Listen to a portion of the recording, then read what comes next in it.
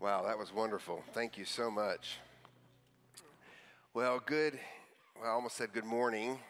I'm going to probably make that mistake a bunch of times this evening, but it's good to be here. Thank you guys. It's an honor and a privilege to be able to bring to you God's Word tonight.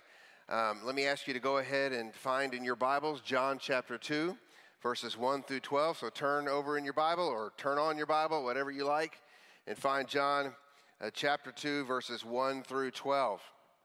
For those of you who don't know who I am, my name is Steve Doyle. I am the Director of Missions for the Brazos Valley Baptist Network. That is the network or the association of churches that your church is a part of. And so I am here to serve the churches of this area. I'm sort of a pastor to the pastors, if you will. I do a lot of different things through the association. Sometimes I'm coaching churches or coaching pastors. Sometimes I'm working with revitalizations or replants or even planting churches. Sometimes I'm helping churches think through even their transitions that they're going through. And I know you guys are going through a transition right now. And so one of the things I want to make myself available to you guys for is after the service this evening, I'll be here just to answer any questions you might have because you're going through a new season in your church, and you might have some questions as to how other churches do this or how the association can help during this season. I'm here to answer those questions for you. But right now I plan to continue to walk through the book of John, the Gospel of John with you through this journey that you've already begun. And I didn't write it down, but I believe that the title of this series is called Magnifying the Glory of Jesus. And that title for this series just fits right in with what we're going to be talking about in today's text. As was mentioned earlier, what we have in today's passage of Scripture is Jesus' first public miracle. The apostles, like John, or I should say the Apostle John, different than the other apostles, he tends to refer to Jesus' miracles as signs. Now, this word is also used sometimes in the other Gospels, but usually the word to refer to Jesus' miracles is a different word that comes from the root Greek word for power. But John uses the word sign every time he refers to Jesus' miracles because just like in the Greek, the word sign means that it points to something. It's showing us something beyond just the act itself. So let's think about that word sign, that word sign even in our language today. So as you're finding the passage of Scripture, I'm going to put some signs on the screen here, okay? So some signs make a whole lot of sense to us. Okay, that's pretty easy to understand. The road is closed and you need to go in that right-hand direction so you don't drive into a ditch, okay? So that you take that direction. Pretty easy to understand. But some signs in our world are a bit confusing, right? I mean, I'm not quite sure what they want us to do here. Okay, once you've stopped, there's really nothing else you can do. Okay, that's a very confusing sign. It's a bit hard to understand. Or some signs just aren't very clear, okay? Now, this man is technically obeying the sign. So the makers of this sign weren't very clear with what they wanted people to do. And some signs are a bit alarming. Let me stay with that one right there. Some signs seem a little bit useless, okay? I'm not sure we really need that sign. I'm not sure about you guys, but that doesn't help me very much. I think that one's pretty self-explanatory what's happening there. And bring the next sign up. We'll see which one that is. Some signs, okay, get lost in translation, okay? I guess you can walk on the grass. Just be very quiet while you're walking because the grass is dreaming, okay? Don't wake up the grass, all right? And some signs are just not helpful at all, okay? I'm not sure how to help this guy or gal or whoever lost their cat. I have never seen a cat that looks like that. I don't think I'll ever see a cat that looks like that. So some signs are just not helpful at all. But this first sign that Jesus gives us, it is not insignificant. It is not meaningless. Quite the contrary, it's important. And we need to make sure it's not lost in translation, that we're not missing the meaning. So that it can point us to the glory and the majesty of our Savior, of His work, and of His Word. So please stand with me now as we read John chapter 2, verses 1 through 12. We stand in the honor of reading God's infallible, inerrant, and all-sufficient word. You do understand that this word that we're reading carries the same authority as if Jesus were standing right here in the flesh speaking to us. John chapter 2, beginning in verse 1. The word of the Lord says, "On the third day, there was a wedding at Cana in Galilee, and the mother of Jesus was there. Jesus also was invited to the wedding with his disciples. When the wine ran out, the mother of Jesus said to him, 'They have no wine.' And Jesus said to her, 'Woman, what does this have to do with me? My hour has not yet come.' His mother said to the servants, 'Do whatever he tells you.' Now there were 6 stone water jars there for the Jewish rites of purification, each holding 20 or 30 gallons. Jesus said to the servants, 'Fill the jars with water.' And they filled them up to the brim. And he said to them, 'Now draw some out and take it to the master of the feast.' So they took it. When the master of the feast tasted the water now become wine, and did not know where it came from, though the servants who had drawn the water knew, the master of the feast called the bridegroom and said to him, 'Everyone serves the good wine first, and when people have drunk freely, then the poor wine, but you have kept the good wine until now.' This, the first of his signs, Jesus did at Cana in Galilee, and manifested his glory, and his disciples believed in him." Let's pray.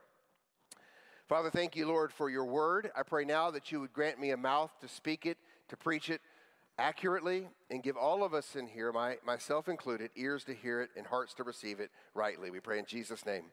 Amen. Please be seated. Now, there is a temptation when you come to this story of Jesus' first miracle, to just sort of treat it as an inconsequential miracle that Jesus performed to simply help his mom and to help this poor wedding couple get through an embarrassing situation. But that would be a huge mistake to come to this first sign of Jesus's and to treat it that way. I think the key verse to really understanding this passage of Scripture is verse 11, when it says, "This is the first of his signs Jesus did at Cana in Galilee, and manifested his glory, and his disciples believed in him." So this is not merely Jesus fixing an embarrassing social situation. John says that this sign manifested the glory of Jesus, and that it resulted in his disciples believing in him. So the question that I have that should be hanging over this sermon for us this evening is this: how does this sign manifest Jesus' glory so that for all who have eyes to see, it generates belief, it generates faith?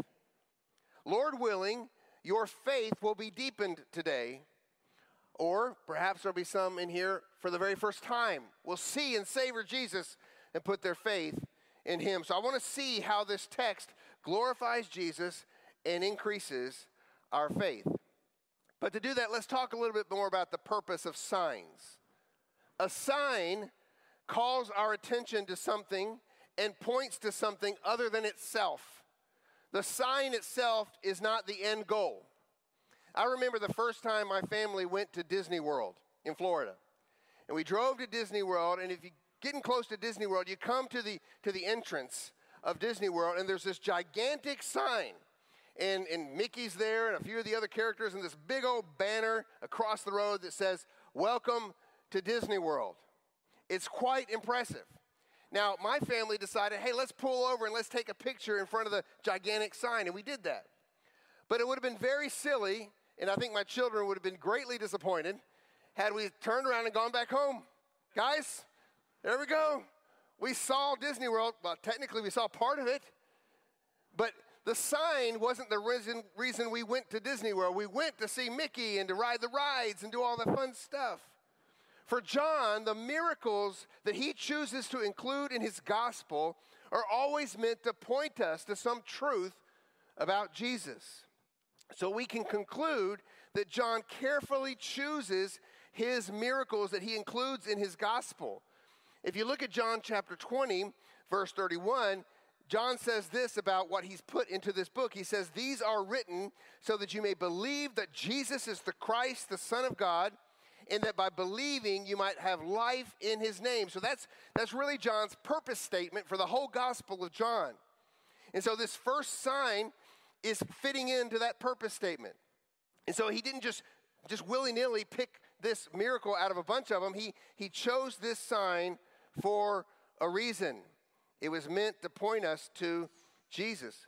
As a matter of fact, John even says in his gospel that Jesus did many, many more signs than what he includes here. But these are meant to point us to Jesus, to see his glory, and to believe. So I want us to see the glory of Jesus manifested in these signs. The first thing that I want us to see this evening is that this first sign manifests the glory of Jesus as the obedient Son. This first sign manifests the glory of Jesus, the obedient Son. And I see that in his words, my hour has not yet come. And I'll explain that in a minute, and we'll get to that in a second. But first, let's set the stage here. There's been a big glitch at a wedding in Cana. Now, I've done lots of premarital counseling, and one of the things I always tell the couple is there's going to be glitches in your wedding. That always distresses the bride a little bit. But I tell them, nothing is perfect. There's always something. Like in my wedding, when we did the rehearsal beforehand, we didn't tell our little ring bearer that the flower girl would be dropping petals. Okay, we just assumed he would know that, I guess. I don't know, he was only 3, but we assumed that. And so then when the wedding day comes and they're supposed to come in together, she starts throwing petals and he thinks she's dropping things. He's trying to stop her. You're dropping your flowers, and he's picking them up as they go down the aisle. Okay, it didn't quite go how we planned. It ended up being cute and a fun memory. But every wedding has its glitches. But this was a serious glitch that happens here in Cana. This one was a biggie. The wine had run out. Now let me just get this out of the way up front. This is not Welch's grape juice. This is wine. For those of you who may come from a little bit more of a fundamentalist background or something like that, let me just tell you, I went to a Christian high school, and I remember a guy coming and preaching to us this passage of Scripture, and he spent 30 minutes trying to explain to us how this wine was not alcoholic. It said it was just grape juice, and he went on and on and on. And friends, I'm not going to waste your time with that silliness because it's not true. This is wine. It's alcoholic. The first miracle Jesus ever did was to make some alcoholic wine, okay? Just get over it if it's a problem for you, all right? Now, we read here in verse 3. When the wine ran out, the mother of Jesus, and by the way, Jesus' mother is never named in the Gospel of John. It's just an interesting side fact. The mother of Jesus said to him, they have no wine. Now, perhaps Mary was involved in the wedding somehow. Maybe she had been there earlier than Jesus for some reason because she was related to the bride or to the groom. But whatever it is, it seems that she has some sort of sway, some sort of authority, because she tells the servants to obey Jesus. So whatever her role or her situation was, she takes it upon herself to try to rectify this embarrassing situation. You see, in those days, running out of wine in a wedding feast, and the wedding feast usually lasted about 7 days, but to run out of wine would have been a serious scandal. It would have been a social scandal. It would have been stigmatizing to the family. So Mary springs into action. She comes to Jesus and asks him to take care of it. Now, why? Why does she come and ask Jesus to take care of this? Remember, this is Jesus' first miracle. He's not performed a miracle before this. Despite what you might have heard or seen in some apocryphal accounts of Jesus' childhood, Jesus has never performed a miracle before this one. But she knows some things. She knows that he is the Savior of his people, the Messiah. She knows where he came from the Holy Spirit. And she knows that this Messiah will be the final prophet. He'll be the one who will solve all of his people's problems. And so she comes to him with this problem. But Jesus responds, woman, what does this have to do with me? Now that response immediately makes us feel a little bit uncomfortable. I mean, if you're honest, that Jesus responds this way to Mary.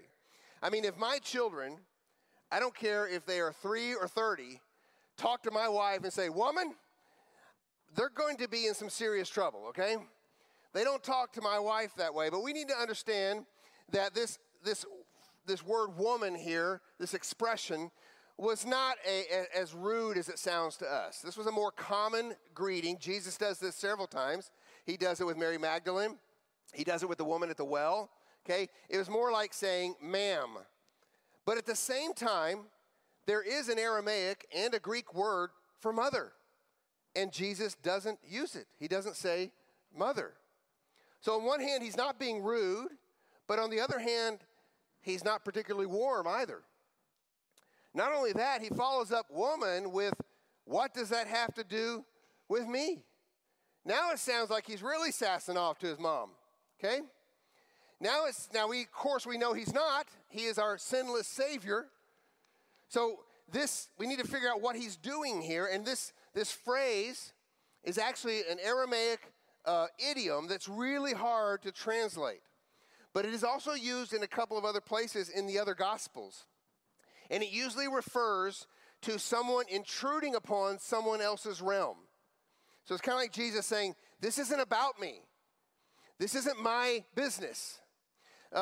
In Matthew chapter 8, verse 29, the demons, when they're speaking to Jesus, say something similar. They use the same idiom when they say, what do you have to do with us, O Son of God? So when he says this phrase, he is not being rude, but at the same time, he's gently rebuking his mother as to say, Mom, it's not your place, nor do you have the authority to call out my power and to direct when I'm supposed to reveal myself. Steve, you may say, it doesn't sound like he's being a very obedient son, and your first point is sitting here talking about him being the obedient son. Well, I want you to hang with me. Now, the fact that Jesus, after saying this, he actually does the miracle, begs the question, why did he even say this? Why didn't he just say, yes, mother, I'll take care of it?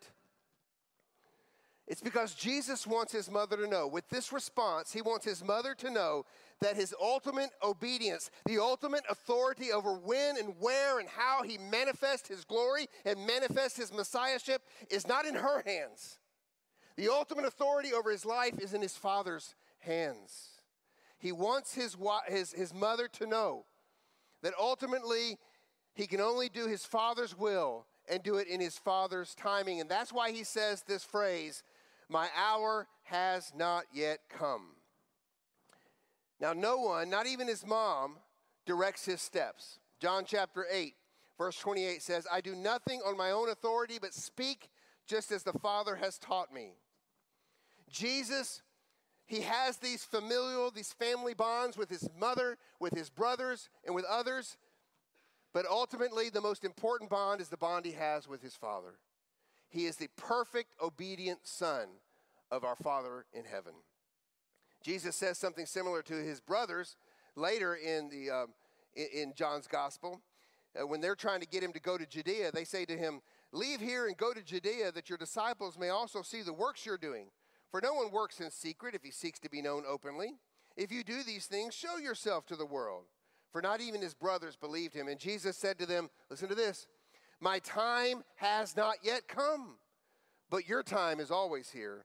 I'm not going up to the feast, for my time has not yet fully come. Jesus' mission wasn't to fix weddings or become famous or step into the social political scene as a superhero Messiah. And he would not take a shortcut towards establishing his kingdom. Remember, that's what Satan tempted him to do. His mission would only be realized in his Father's timing and in his Father's way. And Jesus is the sinless, perfect, obedient Son. And therefore he says, my hour has not yet come. But what hour? What's he referring to here? Well, this phrase, my hour, sometimes translated my time, is repeated by Jesus several times in this gospel. And Jesus repeatedly says that his hour or his time has not come until the night he's betrayed. And from that point forward, he says, my time has come.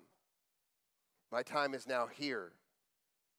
You see, the ultimate aim of the Messiah's ministry was his suffering and his sacrificial death and his victorious resurrection on behalf of all those who would believe. Mary, nor his brothers, nor the disciples fully understand that mission yet. A mission of an obedient son accomplishing his Father's will to save sinners. But Mary didn't argue. She doesn't protest. She doesn't say, don't talk back to me. Okay? She doesn't say any of those kind of things. She simply believes. She simply submits. And she expresses faith when she tells the servants, do whatever he tells you. She didn't know what he was going to do. She didn't know if he was going to choose to do something or not. She simply knows that he can. And so she submits to what he says, turns to the servants, and says, you know that good-looking boy over there? Do whatever he says. Do whatever he says. And I think Jesus honors that act of faith and performs this amazing miracle. But it's more than just a miracle. In this miracle, he's showing us something about who he is. Remember, the sign manifests the glory of Jesus, the obedient Son, but also showing us something about what his mission is. So this miracle is like a living parable. So first, the sign manifests the glory of Jesus, the obedient Son. But the second thing I want us to see is that this sign also manifests the glory of Jesus, the agent of new creation. The second point is the agent of new creation. Now, one thing that is very clear is that in doing this miracle, like the other miracles of Jesus, he is showing his authority over nature. I heard one commentator say that what happened here was that the water heard its creator's voice and blushed. Okay, turned into wine. And Jesus has authority over nature because he is the agent of creation. Remember at the beginning, Jesus is the agent of creation. He is the Word. And what we see here in John's gospel is that a new creation theme is being developed. You've probably already seen this as you've been walking through the Gospel of John. But John 1:1 kicks off with what words? In the beginning. John is intentionally drawing his readers' minds to the Genesis account of the Word's role in creation. And then in these first two chapters, John goes out of his way to mention different things happening on different days. Look at the way today's text starts off. It starts off by saying, on the third day. Now, John is a very careful writer, but rarely in his gospel is he specific about time. John has no problem kind of changing the order of events to fit with the subject or the topic that he's trying to focus on. But he does get specific about time in two places. At the very end of the gospel, when he talks about Good Friday and everything that happens leading up to Jesus' resurrection and then or his crucifixion, then resurrection. And he's also mentioning time here in these very first two chapters of the book. So why is he being specific about time? Well, if you look in these first two chapters closely, you'll see 7 days mentioned. In chapter 1, verse 29, there's the mention of a day. And then chapter 1, verse 35. And then chapter 1, verse 39. And then in chapter 1, verse 43. That's 4 days. And then you come 3 days later. This is now the seventh day. I think John's intentionally mentioning the numbers of days for a reason here because he wants to draw our mind to a new creation that's happening. This pattern of sevens is important in John's gospel. You heard it earlier. There are 7 signs in John's gospel. There are 7 I am statements. And there's 7 days leading up to this event. John is too careful of a writer to just be adding time in there for no reason. He is alluding to the creation week. And think about how the first 2 chapters parallel with Genesis. In the beginning, what's the first thing God does in the beginning? He says, let there be light. And what do we see in John chapter 1, verse 4? In him was the life, and the life was the light of men. The light shines in the darkness, and the darkness has not overcome it. And then how does creation week end in Genesis? It ends with a wedding. It ends with the wedding of Adam and Eve. And so too here in this new creation week, it ends with a wedding. So there's a clear creation emphasis here. But what sort of creative work is happening? It's the new creation work of Jesus. This is Jesus beginning to make all things new. Newness is a major theme in John's gospel. In John chapter 1, we see that Jesus is the new tabernacle. And here we have new wine, which represents the joy and the gladness and the blessing of God. In the end of the chapter, we'll see Jesus talking about a new temple. And then in chapter 3, we'll see him talk to Nicodemus about what? New birth. And then in chapter 4, he sits with that immoral woman at the well and tells her about a new way of worship. The old has passed, behold, the new has come. That's what we're seeing here. So Jesus commands the servants to do what? To fill up these 6 jars, these stone jars, but not just any jars. It says they are jars used for the Jewish rites of purification. Now that has significance, and we're going to get to it in a second. But the Jewish rites of purification required them to wash before meals, and also required the ceremonial washing of dishes and vessels before a meal. So basically these large earthen vessels, which probably were holding around 150 to 200 gallons of water, these are like kitchen sinks or a bathtub. Okay, not exactly the place you want to draw your water from. There were other vessels that the Jews used for storing water for short periods of time that they would draw out of the well. But Jesus says, go and dip some water out of that sink over there that you use to wash your hands and wash your dishes, and take it to the master of the feast. Now, first of all, I can only imagine what the servants were thinking. But secondly, imagine if the master of the feast found out. I mean, how unclean, how horrible for a Jew to drink from the very water that they were required to wash in. But there's rich symbolism here. Jesus is taking something filthy and turning it into something lovely. He's taking dirty, filthy, unclean water and turning it into spectacularly good wine.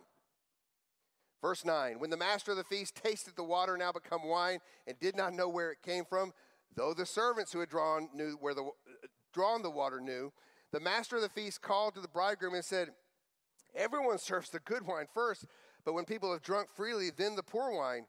But you have kept the good wine until now. Jesus doesn't just change this water into okay wine. He transforms it into an overflowing abundance of choice wine. This was the good stuff. Our Creator isn't just making our broken earth better, friends. He's recreating it into something spectacular.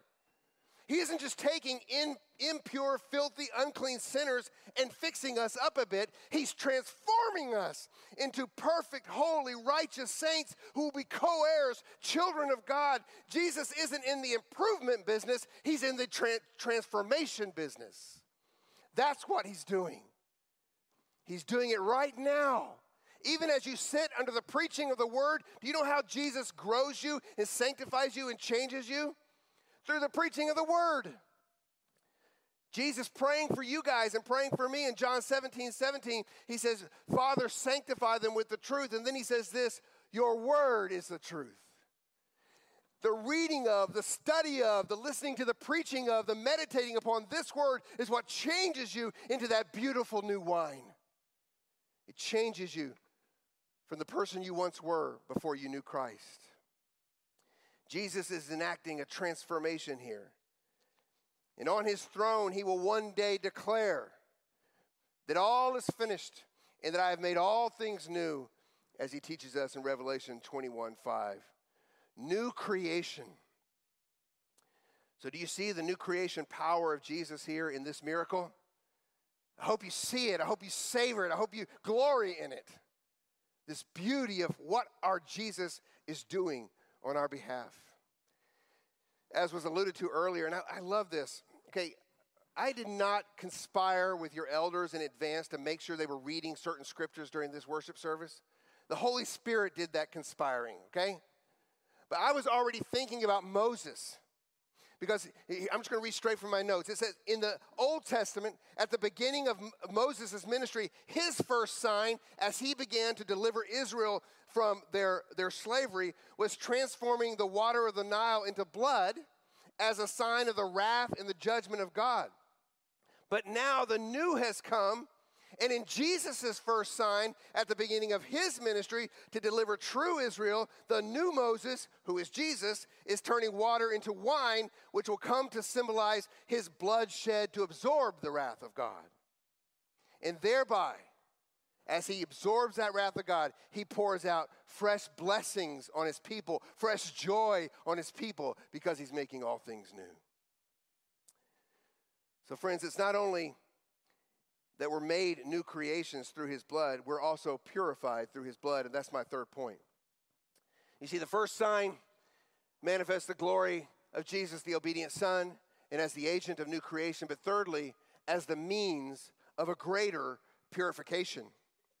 You can see the symbolism of the wine replacing the purification water. For the water could clean dirt, but friends, it could do nothing for their sin. That was what the Pharisees kept getting hung up on, wasn't it? Remember in Luke chapter 11? Jesus said to them, "Now you Pharisees cleanse the outside of the cup of the dish, but inside you are full of greed and wickedness. You fools, did he who made the outside also make the inside?" So this water could give them clean hands to come and receive food, but it couldn't clean their hearts to receive God's true blessings. The transformation of the purification water into wine, I believe, is pointing to Jesus' death as the ultimate purification of sins that would nullify and replace the Jewish purification rites and rituals. That's what this hour is all about. He is instituting, as was mentioned earlier in the service, a new covenant which has a deeper cleansing. The old covenant could only deal with the outside. The new covenant goes all the way to the heart. And that's exactly what Jeremiah prophesied, wasn't it? Jeremiah 31, verse 31 says this, "Behold, the days are coming, declares the Lord, when I will make a new covenant with the house of Israel and the house of Judah, not like the covenant that I made with their fathers on the day when I took them by the hand to bring them out of the land of Egypt, my covenant that they broke, though I was their husband, declares the Lord. For this is the new covenant I will make with the house of Israel after those days, declares the Lord. I will put my law within them. I will write it on their hearts, and I will be their God, and they shall be my people." The new covenant is about internal heart change brought about by the shedding of Jesus' blood, symbolized by what? Wine. When we celebrate that Lord's Supper, what did Jesus say when he instituted the Lord's Supper? It says that he took the cup after they'd eaten, and he said this cup that is poured out for you is the new covenant in my blood. The new covenant. So his hour was an hour set by the Father, and his mission was an unwavering commitment to that hour. The hour that he would die to take away our sin and provide purification through his blood. The blood of Jesus, his Son, cleanses us from all sin, 1 John 1, verse 7. Jesus is showing his mother and his disciples a parable so that they might one day, they don't at this moment, but one day understand what his hour was really all about. As he continues to minister to them in the book of John, it'll become more and more clear. It'll come more and more into focus. So when you get to John chapter 6, you'll read this in verse 53 and following. "Truly, truly, I say to you, unless you eat the flesh of the Son of Man and drink his blood, you have no life in you. Whoever feeds on my flesh and drinks my blood has eternal life, and I will raise him up on the last day. For my flesh is true food, and my blood is true drink. Whoever feeds on my flesh and drinks my blood abides in me, and I in him."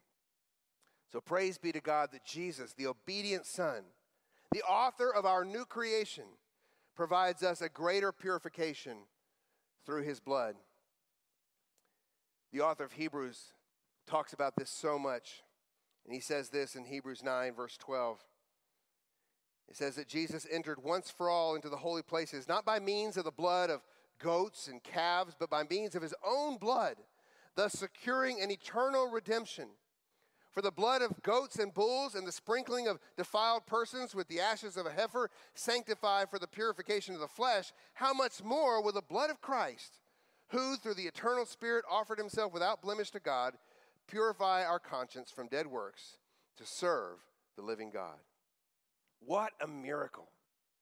What a miracle. And I'm not talking about turning the water into wine. I'm talking about the miracle of Jesus saving us. That's a much greater miracle that he took a fool like me, a rebel like me, and saved me. I deserve nothing of his grace. What a miracle. Friends, Jesus, think of it this way. We're all rebels. We're born rebels. We're outside of the camp. We're rebelling against the master. And Jesus not only reaches out into that camp and plucks us out of our own destruction and brings us into the castle and forgives us, that would be good enough. But the Bible says he actually sits us at his table and makes us his son. How glorious. Do you deserve an ounce of that? I know I don't. The greatest miracle is that Jesus saves sinners like you and me. And it's represented here in this miracle of turning water into wine. But there's one last thing that this miracle points us to. I think it's significant that Jesus' first miracle takes place at a wedding. We know from Ephesians 5 that marriage, weddings, are a living parable of the relationship between Christ and his church. Christ is the bridegroom, and we, the church, are his bride. So finally, this first sign manifests the glory of Jesus, the obedient Son, the agent of new creation, the means of greater purification, but also Jesus, the loving bridegroom. Tim Keller observes that whenever we go to a wedding, we can't help but think about our own wedding. We either look forward to ours or we remember ours. I think he's telling the truth there. Whenever you go to a wedding, I always think back to my own wedding. Or maybe you're someone here, you're a single person, and you're looking forward to the day you're going to be married, and maybe you're making notes, all right? Let's do this. Let's do it. Don't make sure you know that. Make sure you tell the ring bearer that the girl is going to drop the little flowers. Okay, just go ahead and make that note in your notebooks right now. So I think that as Jesus is observing this wedding, he can't help but be thinking about his own marriage, a much more glorious and magnificent union between himself and his church. The groom in a wedding like this, in a Jewish wedding, was ultimately responsible for the provision of the wine. The master of the feast was usually a hired coordinator of sorts. So, we hire our wedding coordinators today, and that's what this master of the feast would have been. But the shame for the lack of wine would have fallen on the bridegroom. R.C. Sproul, in his commentary, says that there are some records of a groom actually being sued because they ran out of wine at a wedding feast, all right? So this was a pretty big social embarrassment. So this bridegroom, he's in trouble. But for the grace of Jesus, who intervenes, even in a seemingly insignificant thing like wine at a wedding, this guy would have been shamed. But Jesus is no such bridegroom. He has no shortage of wine to pour out on his people. And as I said earlier, wine symbolizes the blessings of God and his joy that comes from those blessings. So the joy of Jesus' salvation that he offers to us is abundantly flowing, poured out upon his bride. John chapter 10, verse 10. I came that they might have life and have it abundantly. I think that's why John points out how big these jars were and how much water was in them, to show that Jesus didn't just make a bottle of wine, say, here you go, here's an AD 30 or 83, here you go, whatever. He didn't just give them a bottle of wine. He gives them tons of wine, because Jesus' blessings come in abundance to those who are his bride. We read in John 15:11, Jesus says, these things I have spoken to you, that my joy may be in you and that your joy may be full. And Jesus is the perfect bridegroom. His provision of his goodness and his blessings and his joy never dries up. Interestingly, John the Baptist, he'll just have one more thing to say in the Gospel of John, by the way. And he says this in John chapter 3, verse 28. He says, you yourselves bear me witness that I said I am not the Christ, but I have been sent before him. The one who has the bride is the bridegroom. The friend of the bridegroom who stands and hears and rejoices greatly at the bridegroom's voice. Therefore, this joy of mine, listen to this, is now complete. Or it could be translated full. He must increase, I must decrease. Amen. The groom at this wedding in Cana is a failure. The master of the feast at this wedding in Cana is incompetent. But in steps Jesus, the better groom and the better master. And he fulfilled his Father's will perfectly. He did not fail. He saves all those for whom he was sent, and our gloriously divine bridegroom is preparing a great feast for all those who belong to him. We read in Revelation 19, verse 6. Then I heard what seemed to be the voice of a great multitude, like the roar of many waters, and like the sound of mighty peals of thunder, crying out, Hallelujah! For the Lord our God, the Almighty, reigns. Let us rejoice and exult and give him glory. Listen to this. For the marriage of the Lamb has come, and his bride has made herself ready.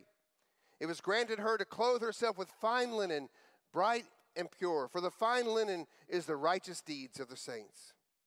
And the angel said to me, Write this. Blessed are those who are invited to the marriage supper of the Lamb. Blessed are those who are invited to the marriage supper of the Lamb. Just as the best wine came at the end of this wedding feast, so too the best is yet to come for those who belong to him. There's some good wine coming, friends. If you're on the guest list at the marriage supper of the Lamb. So church, are you ready? It says here the bride made herself ready. How do we do that? We do that by gathering like we're doing today. We do that by studying his word. We do that by looking for his coming, by witnessing to those who need to hear the gospel. That's how we're ready. So church, are you ready?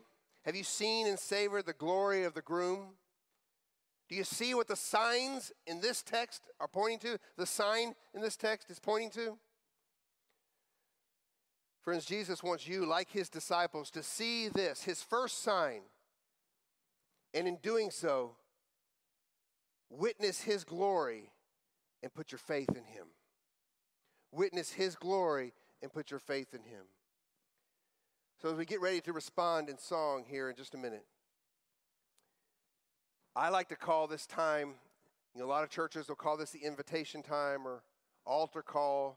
I simply call it the response time because I sincerely believe when the word of God goes out, it does not return void, and every single person that hears it is responsible to respond to it, whether you're a believer or not.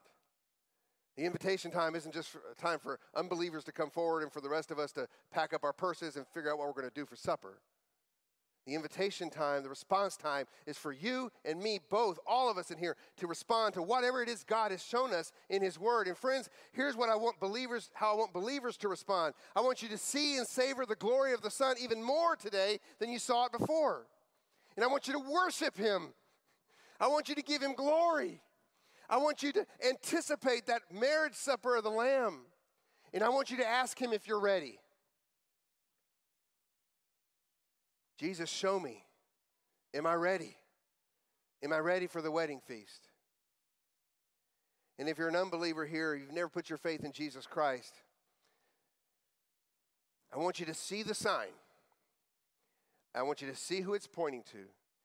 And I want you for the very first time to taste and see how good Jesus is and put all of your hope, all of your faith in him alone to save you. He shed his blood for your sins.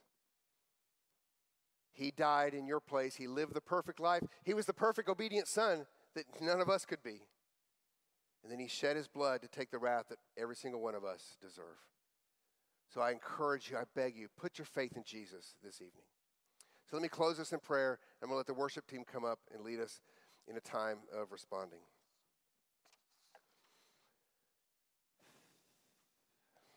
Father, I thank you for this church.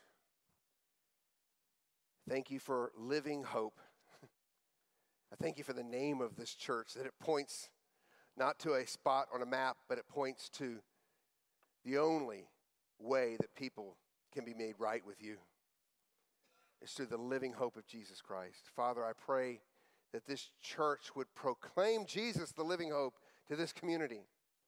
I pray, Lord, that the people of this community, especially as this church gets close to building a new building there on Beeson Street, that it would become a shining light in this community, so that just like this sign, it points to the glory of Christ, not to the glory of the people in this room.